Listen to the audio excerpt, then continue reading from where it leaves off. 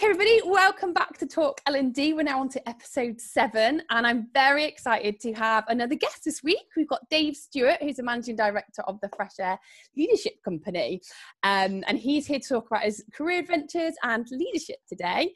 So Dave is the founder and Managing Director of the Fresh Air Leadership Company, and he's on a mission to help leaders figure out who they are and what it is to lead well in their worlds, and often using the great outdoors as a tool to support people on this journey. And Dave has done all kinds of things, from having a career in a rock band, mountain rescue team, ex-special forces, and a range of exec and non-exec roles in the public, private and not-for-profit sector. So we're really excited to have Dave here and to hear all about your experiences.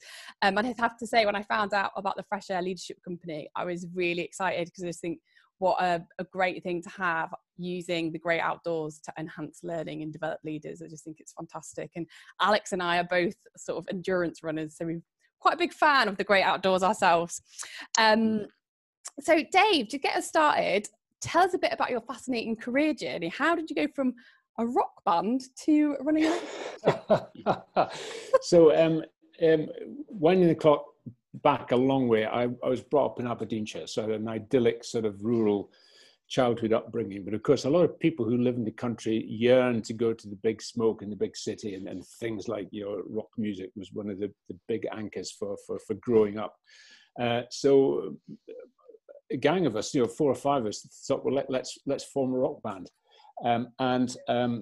We then went gigging around various sort of places in Aberdeenshire. So we did all sorts of covers of things like, Deep Purple, Uriah Heep, Taste, the Rolling Stones, all the sort of groups that are still around, oddly enough, in some shape or form today, or some of them are. And that was just a fantastic time of learning how to be in a team, which obviously, fast forward, is kind of what I'm doing just now. But from the rock band, I thought, well, actually, I need to not just be a long-haired layabout. I need to grow up a bit. So I was really attracted by the outdoors, and went hill walking. Then one day, a friend and I thought, well, let's join the mountain rescue team. We were both 17, 18 years old, and we were actually quite young to join quite a serious outfit like that.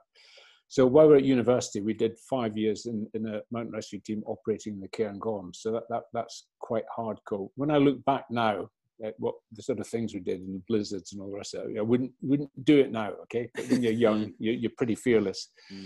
And then from there and university, I thought I'd join the army for 3 years, university degree, a bit of management experience, then I can go out in the world and do anything I wanted. But I joined for 3 years, and I left after 29, which is my kind of little catchphrase. I wish it'd been 30, because 29 is quite an ugly number.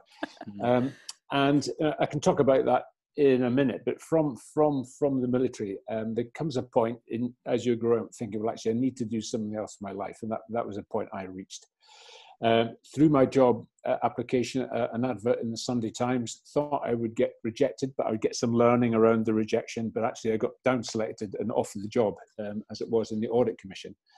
Wow. And from there, I then moved into consulting and into the defence electronics sector. And in parallel, I became a trustee and eventually a chairman of a disabled adults charity, and also non-executive director of a community interest health company in Bristol. And that then paved the way for me doing what I'm doing now, which is the Fresh Air Leadership stuff. So quite an eclectic mix of things, and lots of learning along the way. Amazing. Yeah, it's quite an eclectic mix of things. Really fascinating though. And just thinking about sort of all the different things you've said, you sort of said you've done.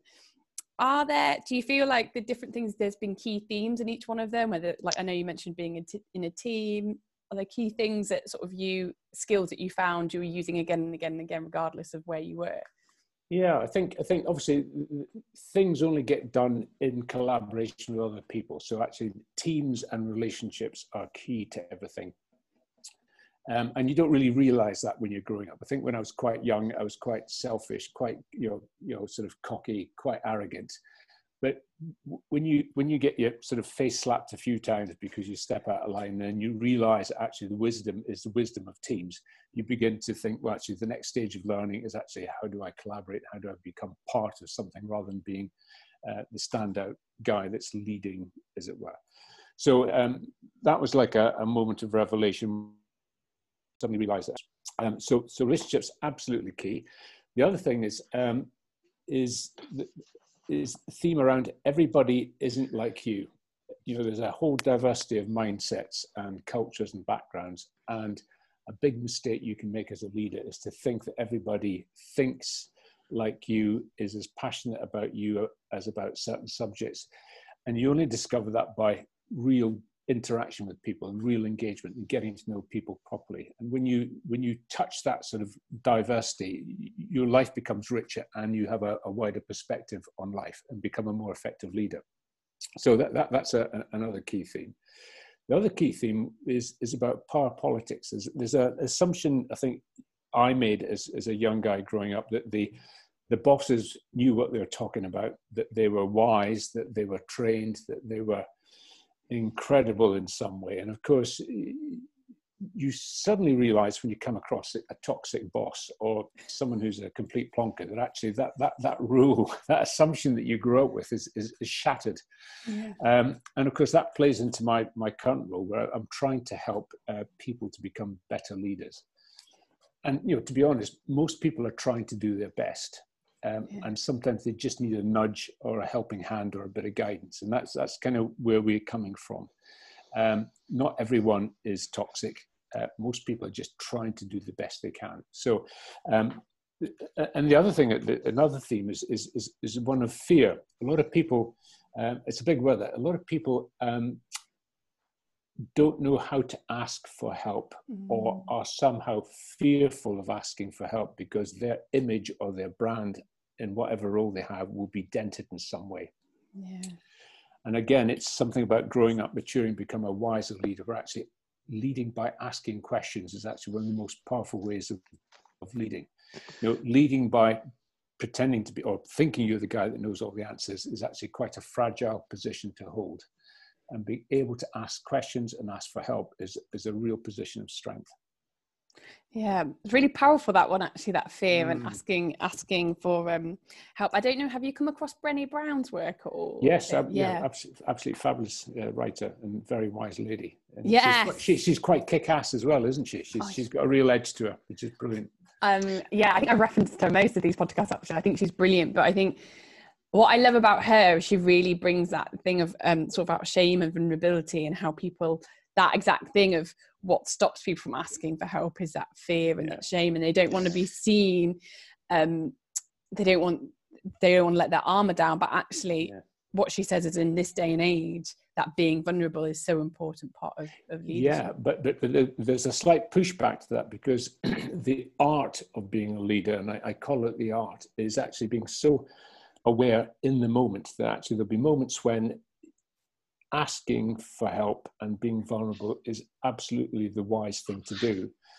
There are other moments in crisis or emergency where actually you have to maybe just stay in role as the wise leader for just that bit longer, to give other people hope and encouragement and give them a rallying place. So it's and it talks that point about being, you know, self-awareness is the key bedrock, I think, of actually living, never mind about leadership. But the more self-aware you are, the more you can actually make sense of situations and help people.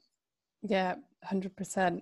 I think it's great. It's things you've sort of talked about there, those themes about team relation and diversity as well. I think that's such a key, that's the joy, I think, of working in a team, isn't it? Is if you have that open mind and that self-awareness, is learning from other people.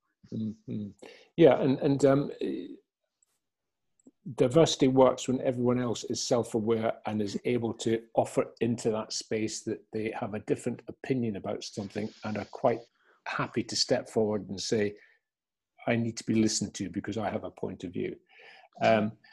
And again, it talks about that back thing about fear. If you've got a team or a very strong leader where people tend to be silent or subdued, then you're not tapping into the wisdom of the team that otherwise you could be doing. So diversity only works when people have got the space and safety to step forward and offer their point of view.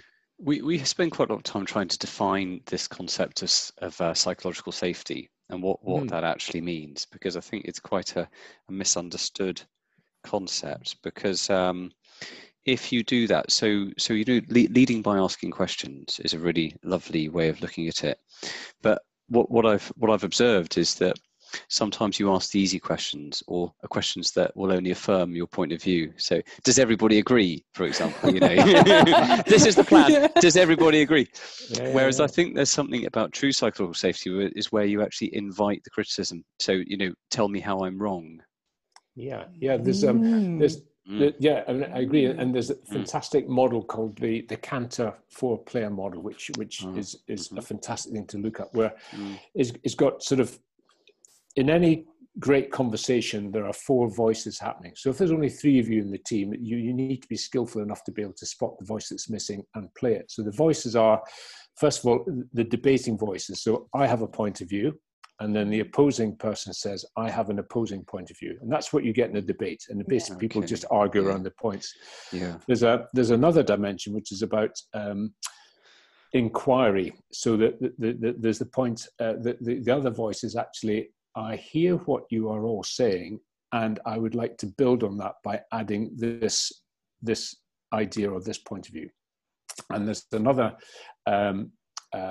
point of view, which is the sort of almost coaching point of view, which says, I'm noticing that you guys are always talking about subject A, when actually, if we introduce subject B and subject C, we might get to a different space. So they're almost observational points of voices that actually invite inquiry into what's going on. So if you have those 4 voices playing, then you can have a space where people actually have a really honest and deep conversation. The other thing about creating psychological safety is having enough trust in the room, where people know that if they offer a crazy idea or a counter idea, that the idea will be kicked around and not the person. Yeah, so it's almost like putting the football into the middle of the room, and people. The rules are that people can kick hell out of the football, but they're not kicking hell out of the person who put the ball in the room. And that's a real definition of safety. Yeah, I like that. So it's depersonalizing it, isn't it? Just focusing on the idea or a behavior, not that person. Yeah. Really. Sounds like to do that, you kind of need probably to start with a very skilled facilitator to sort of navigate that kind of dynamic. Yeah, well, we've got this great little exercise that we kick off called 5, 4, 3, 2, 1 when we have a team, and it's all about disclosure. And if people are prepared to disclose a bit about who they are, then it automatically generates an air of increased trust, because gosh, I didn't know you had that issue going on, or I didn't know you had that skill, and people start meeting each other as fuller human beings than they had hitherto. And just give you a quick insight, the 5, 4, 3, 2, 1 is you've got 5 minutes to produce a little presentation based on 4 things that shaped you, 1 per decade, especially the first 2 decades, 3 things that really make you come alive, that you're really passionate about, 2 ways to get your attention, and 1 thing you couldn't possibly guess about me. Okay. And almost in that 5-minute little talk is every psychometric that's ever been invented, because suddenly you discover, the reason you are the way you are is because you've got trust issues around certain personalities, or it could be, you want a spreadsheet, you don't want an email. Oh, you want a hug, you don't want a business case. It's learning how we communicate with each other. And then the one thing you can't guess about me is just a little hook for people to have those kind of conversations. Oh my God, I didn't know you supported Celtic as well. It's slightly trite, but those 4, 3, 2, 1 give people hooks to actually discover each other in a different way, but then have conversations forevermore about the things that people are struck by. I like that. It's almost like it brings out the human in each other. So rather than your role, your title, it's like actually we're stripped back, we're all just human beings. And as human beings, we're storytelling animals, and we rarely ever get to tell our stories in the workplace. We get to behave as per our job spec, but we leave ourselves at home, don't we? Yeah. And I think it was the CEO of Marks and Spencer who said that. She said, "How can I get my people to come to work fully? They leave themselves at home." And it's about being bigger than your job spec. It's about being really human. Yeah. What impact do you think that has on people sort of feeling like they can't bring their full selves to work? And what difference does it make when you give people, your team, the permission to come to work as all that you are? It's a really good question, because if you're not you're outside looking, you think, well, actually, people aren't going to play this game. Every time we've done it, people have almost gushed forward with their stories. It's almost like they've been coiled springs waiting to say, I want to tell you my story. I want to tell you why I am how I am. I need to tell you what my needs are. I've got you now listening to me, and now I'm going to use this opportunity of you listening to me to tell you my story. And it really is people launch into this exercise almost as if to say, for 20 years, none of you have known me, but now's my chance. It's quite extraordinarily powerful. Yeah. But it's enough. There are different degrees of disclosure. Some people will be more open to telling the stories. Other people will be slightly more reticent. I suppose people share what they're comfortable to. What I like about that model is it doesn't sort of. It's quite open, isn't it? You can sort of. Yeah, you can give what you want, can't you? Yeah, voluntary, really. How much depth you give. Yeah. And the thing about trust and disclosure is that you will never get complete trust in a team or an organization. It's always a negotiated space. I think it's only between a mother and a newborn child that you get sort of unconditional trust. But having those kind of engagement exercises, like I've just told you about, just moves the trust needle just a bit more, so that the conversations that happen subsequently become slightly more higher quality and slightly more real. And it's all about shifting the dial rather than sort of aiming for a nirvana of perfection. It's just about those incremental improvements. Yeah, amazing. And the teams that have done that, do they, when they return to the workplace, do they come back and report an impact or higher performance from that opening up? Yeah, they universally get a lot out of it, and during the intervention, the buzz level goes right up, and because they have disclosed and have improved the level of trust, the quality of the meetings thereon in are demonstrably richer and better, and they report back on that absolutely. Some of them have almost referenced the venue that they had this exercise in as the name of the kind of conversation they need to have. So, for example, we did something in Dunblane, and a particular bank now says when they want to have a courageous conversation between colleagues, they say, we need to have a Dunblane moment.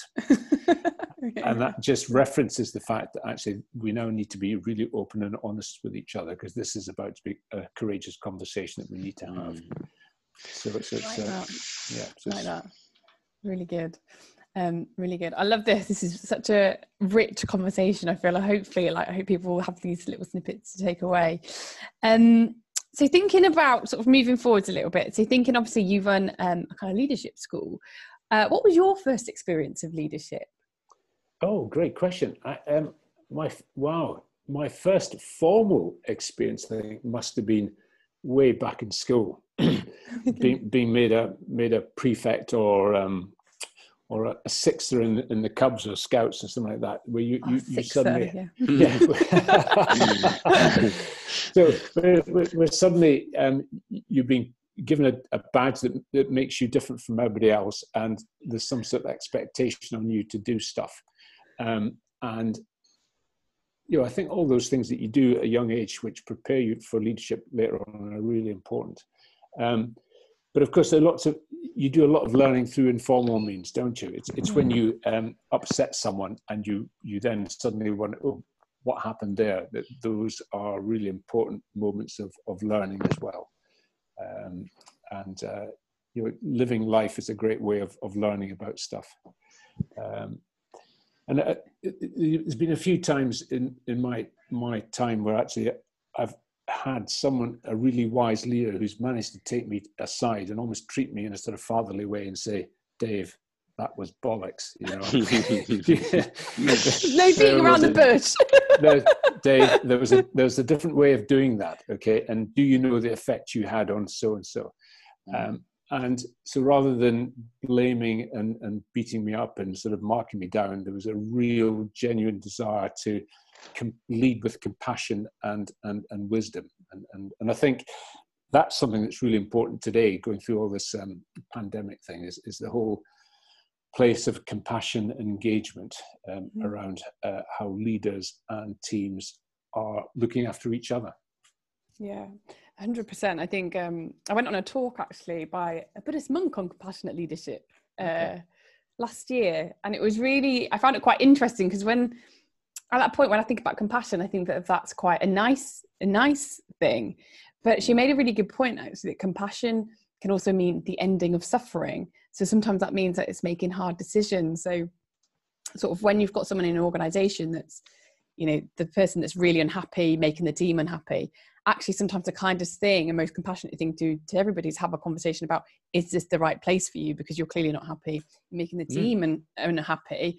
And actually, while it may seem quite harsh to say you need to leave, it's actually probably the most compassionate thing, because you're ending the suffering for everyone involved. And I thought that was quite an interesting perspective on it that I hadn't really necessarily thought about, because when I think of compassion, I think it's that being nice to each other and being kind and caring. But actually I was like, yeah, that's a really valid point, that sometimes compassionate leadership involves hard choices. I think it's the same about the misunderstanding of psychological safety, that it's not about the nice conversation, it's about being able to have the tough conversations or put forward that contradictory point of view or belief, you know.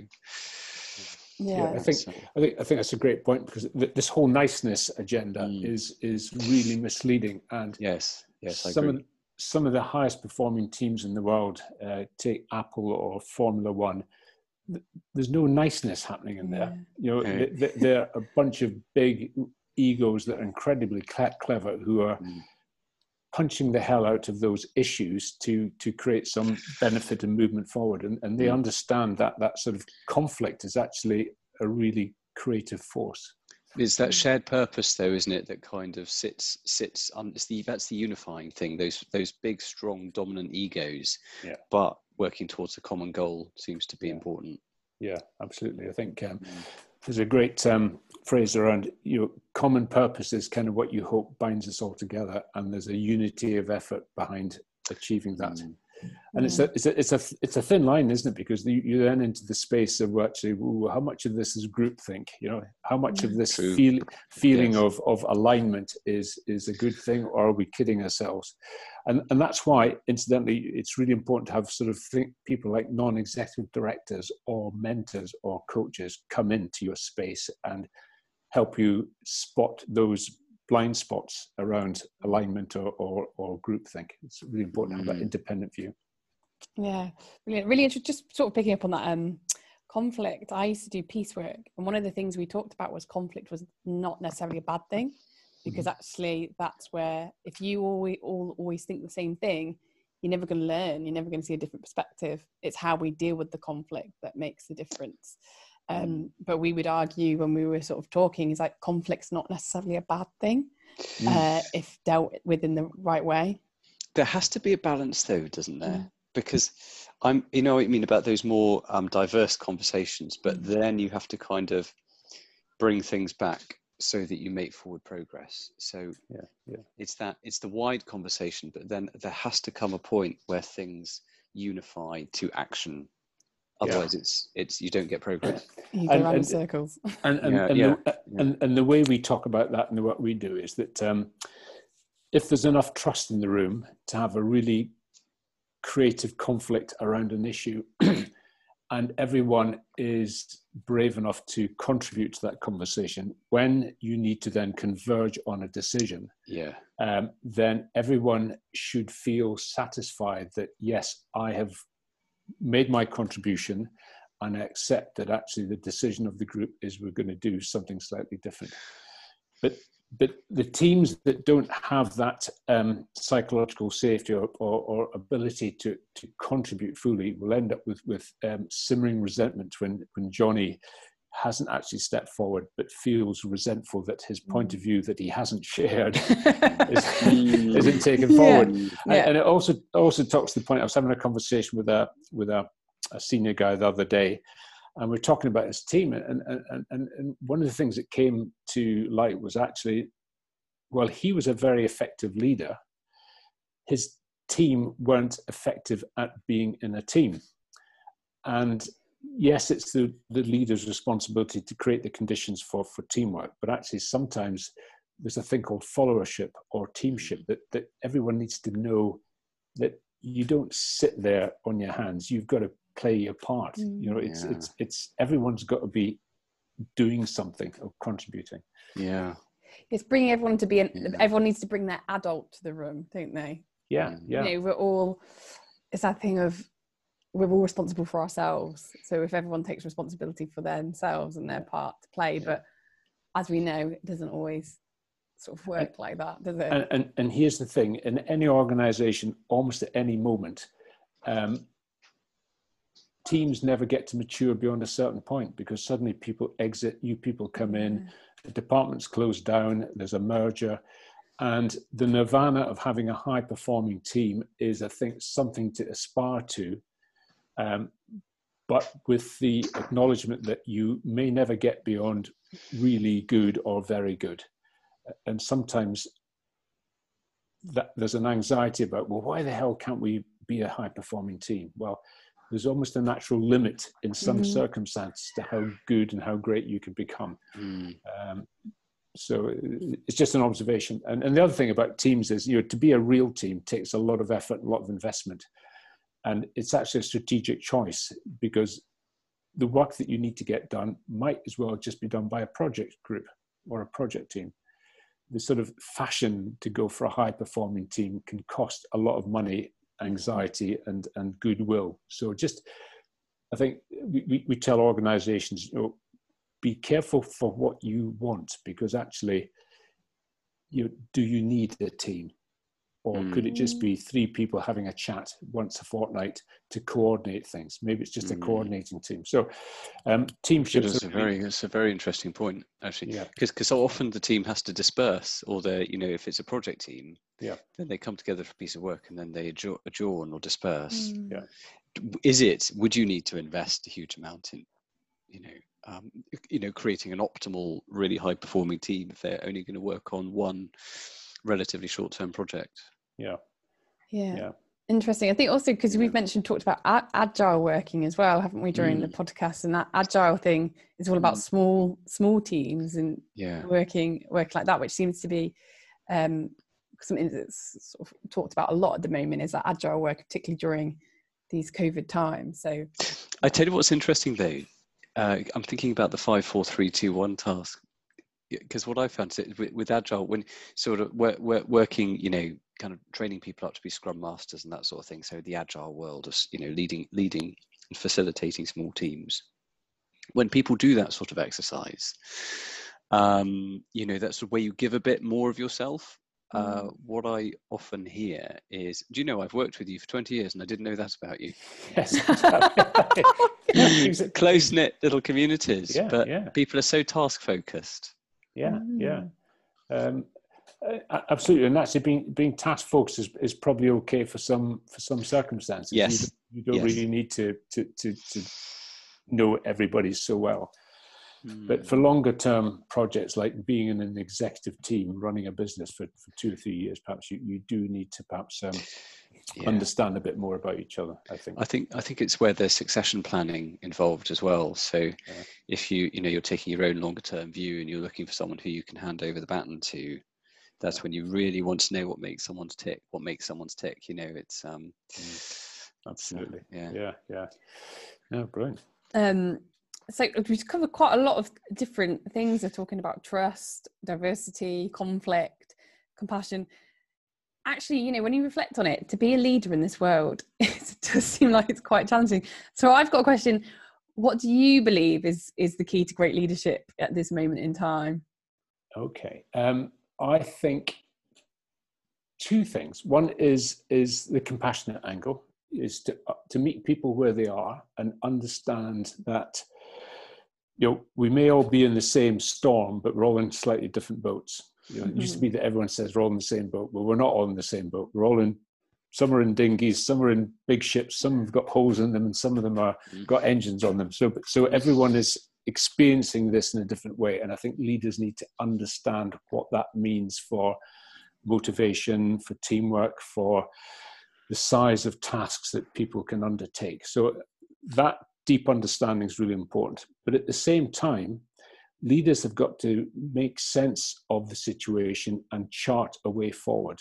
So it's almost in direct opposition to meeting people where they are, when at the same time you've got to be saying, well, actually, we also need to move forward, guys, into a place of uncertainty and risk and, more discomfort. So leaders have to have that present and future perspective and have the human skills to make it all right for people to be in pain, but also give them that encouragement and courage to go forward. And that's why I keep on saying leadership's an art. You can't put this on a PowerPoint slide and say, consume that and you'll be a leader. Yeah, it definitely, when you describe that takes a lot of skill, actually. You've got the mix of knowing about sort of your job, your role, but then the emotional intelligence to understand your people and the individual difference that comes with that. Yeah. And I think there's something around being able to cope with personal loneliness and fear, because when you are in a place like this, you don't know how the story is going to end. That somehow you're expected to be the guy that writes the next chapter, and there are those gulp moments where you step forward and you're not sure whether there's a firm ground or a hole in front of you. So there's a degree of courage and conviction about being a leader, but also having your own network of people who you can plug into. And I think the leaders who are lonely and unnetworked at this moment in time are really struggling and need a lot of care. Whereas those leaders who are well networked and have friends and family and community, but also professional networks around them, have got a whole bunch of resilience that other people might not have. No, definitely the power in sort of having your own support. I think there's a great time at the moment for these sorts of ideas around communities of practice and that sort of thing, which, but particularly with the virtual, everyone becoming more comfortable with virtual working. So it doesn't really matter where you are in the country, that actually you can, build these collaborative learning networks using Zoom and that sort of thing. I think there's I think now's the time, actually. I've got a supervisor who I work with, and that's been a similar thing. It's that sounding board has been invaluable, transforming, trying to survive in, over the last few months. It's made a very significant difference having that professional network. Yeah, it's paradoxical, isn't it? We're sort of more and more separated physically, but more and more connected virtually. Yeah. The opportunities are immense. Yeah. I mean, I've had more meetings each week than I've ever had when lockdown wasn't in place. That's mad, isn't it? So if that runs a little bit contrary, to the Fresh Air Leadership Company. So could you just tell us a little bit about how your business works? Okay, so essentially we are, as Louise has said at the beginning, we want to help leaders understand who they are and what it is to lead well in their worlds. And of course, that talks to the fact that everyone's context is slightly different. But our vehicle for exploring those kind of two essential questions are through inquiry, a process of inquiry, but face-to-face, because we are more than a screen, and there's a real yearning for human reconnection, and lockdown has sort of reinforced that. So it's about bringing people together. It's going through a process of inquiry, and we use Amazing Landscapes as a space in which to conduct our practice. And the reason we do that is that, and we use extraordinary people as our facilitators. So murder detectives, improvisation performers, Everest summiteers, special forces, hospital consultants, people who come from high consequence backgrounds. And we have this kind of formula of people, place, and process. And we find that as a really powerful way of shifting heads, hearts, and minds. And when we put those three things together, we create a really stimuli-rich environment for participants to get something from it, because not everyone gets the metaphor of, say, landscape, but those people might really connect with a conversation with someone that they've never met before from a completely different world. So we're almost giving them a smorgasbord of stimuli, and they just step up the table and take the thing they need that's going to shift their mindset. But in terms of how does that business work just now? Well, clearly it sort of doesn't. And we've resisted the temptation to go online because we are deeply experiential, and online gives you only part of that. Yeah, sure. But where our business model will, I think, come into play is this business about people yearning for the important conversations after lockdown. And already we're beginning to see people coming forward and saying, look, can we just spend a day with you guys and just make sense of what's going on and work our steps forward. And whereabouts geographically do you operate?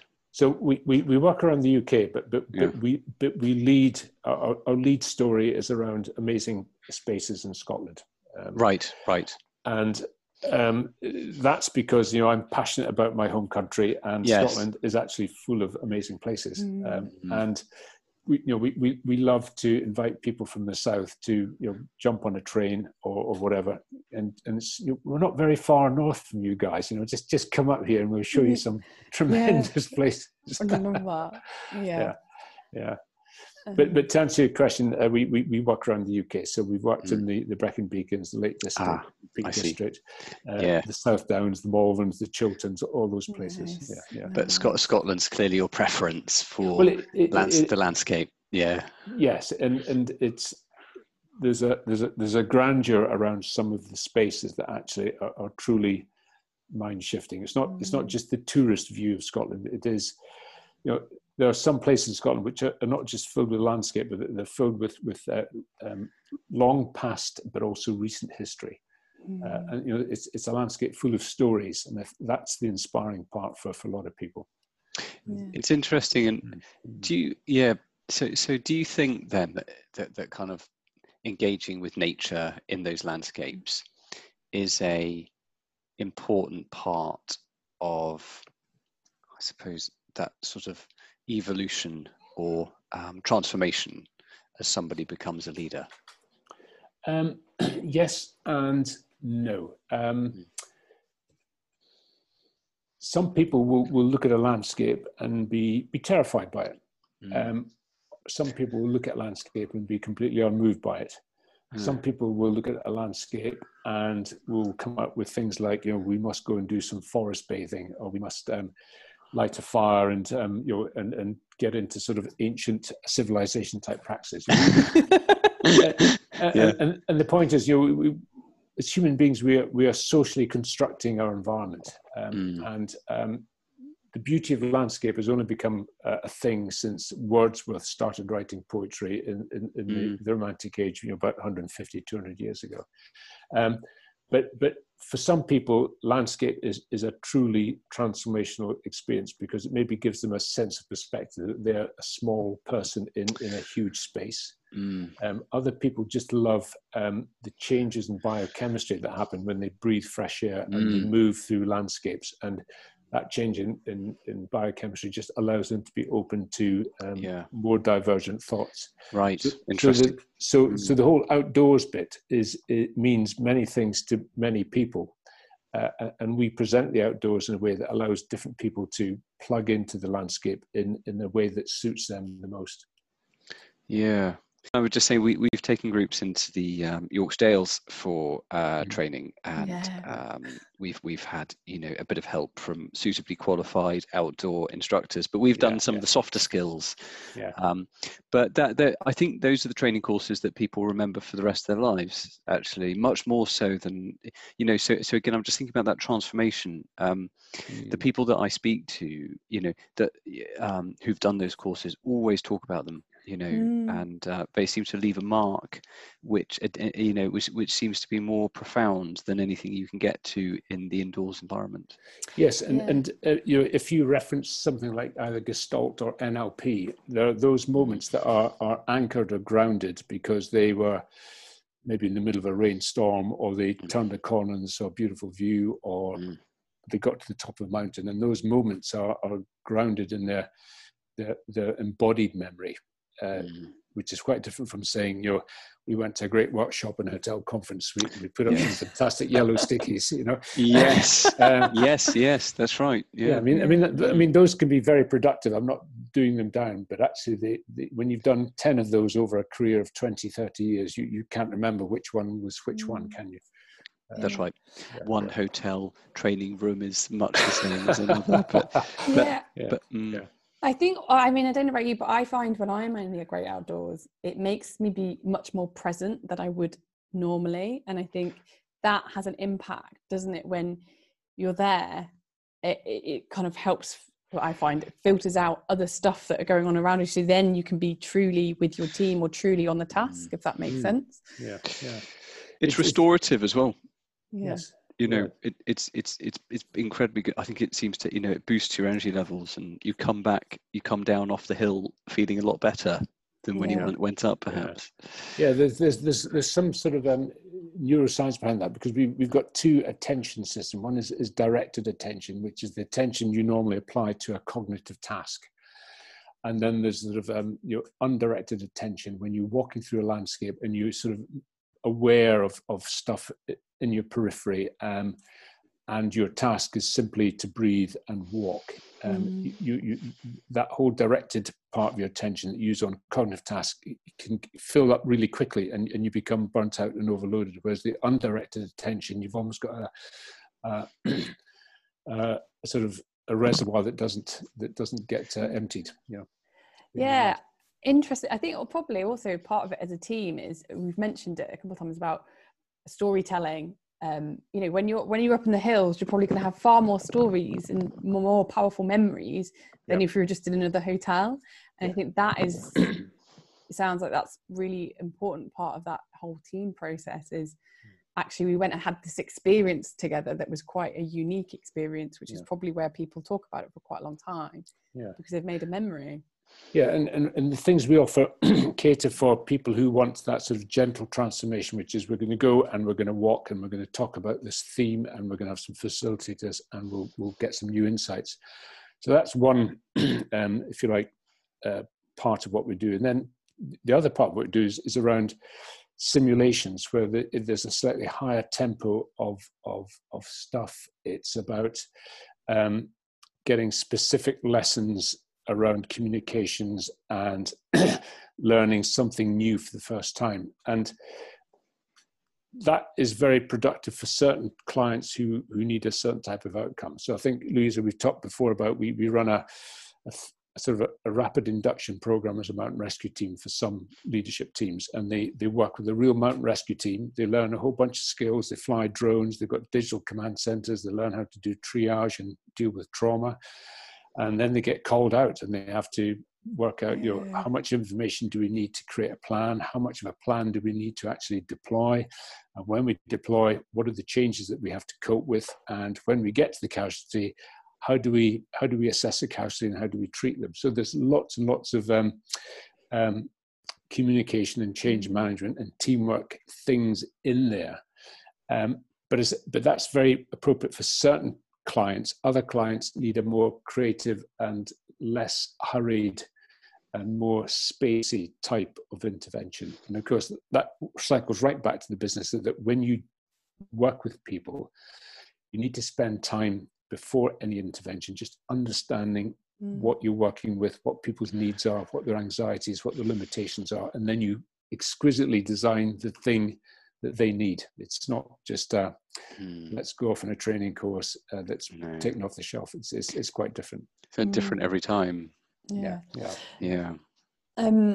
Thinking sort of about the outdoor space, what do you think, or how do you think companies could use the outdoors more for their teams? Oh, well, first of all, they should, okay? Number one.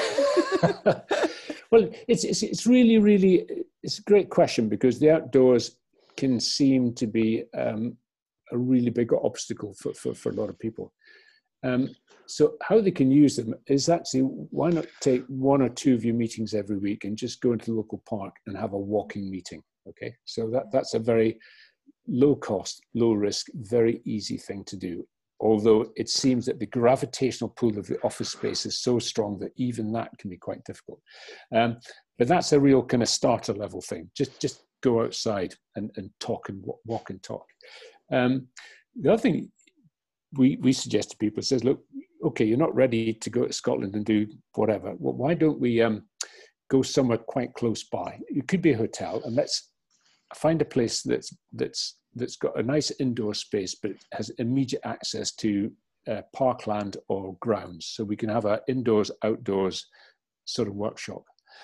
The next level is actually, let's spend all day out on a walk shop and maybe have a pub lunch in the middle. So there's a bit of reward, but there's also real discussion about real topics. And then the next stage in the ladder is, well, why don't you go off and have a retreat, or what we call a decelerator, go off-site for 2 or 3 days and have a properly facilitated experience around some topics. And then you can then go on to then treks, and then you can then go into simulations with mountain rescue teams. But there is a real ladder of engaging with outdoors. But at its very easiest, just take the meeting you're about to have and just go outside and walk and talk your way through the agenda. It's dead easy. Yeah, I think it's brilliant. And like you said, it doesn't need to be complicated. No. In my past role, I worked for a holiday park company, and we were really lucky that we had these holiday parks in like Snowdonia and Anglesey and Northumberland.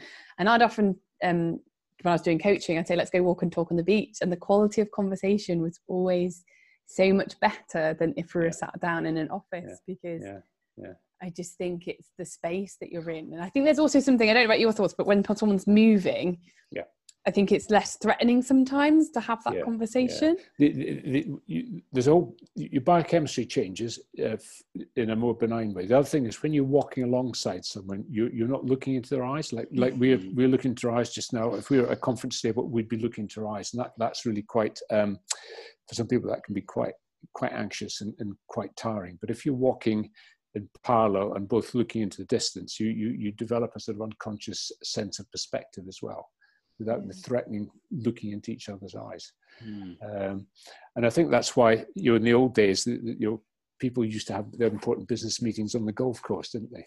Oh, yeah. That's right. Oh, yes, the golf course.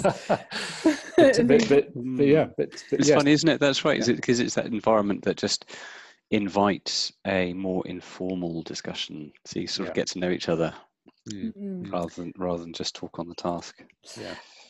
So I've got sort of a final question for you, Dave, because of where we've been having you chatting for a while. Which leader has inspired you, and why? Oh, right. Okay. I've met lots of really fabulous leaders and quite a few unfabulous ones, but one fabulous leader was a lady who ran a charity. And what was fabulous about her was that she was absolutely passionately driven to do the best possible job for the charity, which was a disabled adults charity. And she was tenacious. Nothing was going to be an obstacle. If there was an obstacle, she'd go left, right, over, under, or ignore it. And she would, fight for money, fight for resources in the service of the disabled clients. And she had that charisma that comes from that burning light that's within. And she was compassionate in her leadership. She would understand that she had to have people around her to help her run the charity as it got bigger, and that she would select them based on their compassion and heart-driven motivation to do a good job as well. So I think her tenacity, her warm-heartedness, her bloody-mindedness and tenacity and compassion were really big, impressive inspirations for me. Yeah, they really sung to me. I enjoy that. Oh, I love that. That's amazing. I like that. She sounds like an amazing woman. Yeah.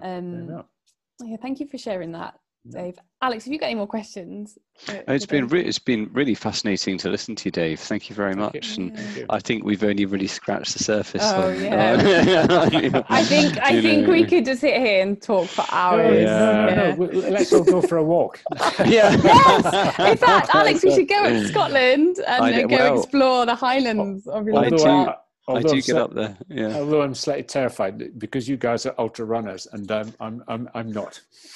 I think we're a bit out of practice because of lockdown, but we are. We'd be ultra shufflers. I have got my eye on some things for next year. Alex has got a big challenge next year, haven't you, Alex? Oh yes. The Hardmoors runs. Yeah, so I do the Hardmoors runs. I've got the 110 next year. In May. Well, I say I do. I hope I do. If I don't sprain an ankle or nobble myself, you know. Oh, you'll do it, Alex. You'll do it. Well, good luck to you both. It's I did the Carramore Mountain Marathon when it first came out, and Kim. Kim. Kim. That's right. Yeah, very good. Amazing. So Dave, just really, what's does the next couple of months have in store for you then? So what are your next sort of adventures? Yeah. So what we're doing is we're running a number of recce's for new trek routes and new decelerators for next year. So we assume that we are not really going to generate revenue until spring next year. So that's our aiming mark.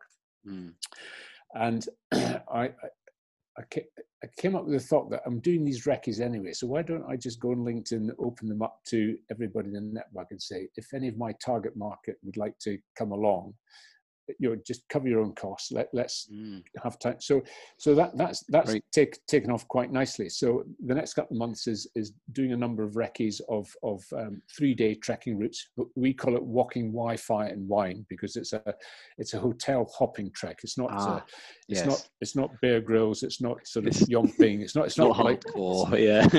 No. Interesting enough, if people get 8 hours disconnected from digital means, that's pretty good, and then they can connect back up at night, and they can satisfy the desires, being on Facebook or chatting to folks, etc. But so walking Wi-Fi and wine is the sort of anecdotal style of our treks. And so that's open to people. People can get in touch with you and absolutely, and come and join in. I mean, specifically, we're keen to hear from CEOs, heads of HR, heads of L&D, or anyone who has a responsibility in an organization for leadership development. Yes. Those are the people that really we need to engage with. Right, very good. And how can people get hold of you, Dave? Where can they find out more about the organization? If they sort of check out the website, so it's the Fresh Air, so it's freshairleadership.com, and Instagram at Fresh Air Lead Co, and of course that's the same for Twitter and Facebook, being owned by the same company. So those are 4 platforms you can find us at. And if you want an email, it's dave@freshairleadership.com. Brilliant. Thank you very much, Dave. We'll also share the tags when we share the podcast as well. So there's easy route to find Dave and go up. Perfect. August. Get yourself out walking. Well, what you might learn and who you might meet. Scotland's very nice in September and October as well. Usually, you're right, because the tourists and the midges have gone. And, yes. The other great time is April, May, because you've got winter on the tops and spring in the glens, and it's just the whites and the greens and the blue sky. It's absolutely cracking. Absolutely epic. Oh yeah. Listen, I mean, thank you very much for inviting me on, Louise, and it's been great to meet you both, and thank you for the exposure, as it were. Thank you, Dave. Thank you. It's really lovely to meet you. Yeah, an absolute pleasure, and we hope our listeners have enjoyed it. So thank you very much, everybody.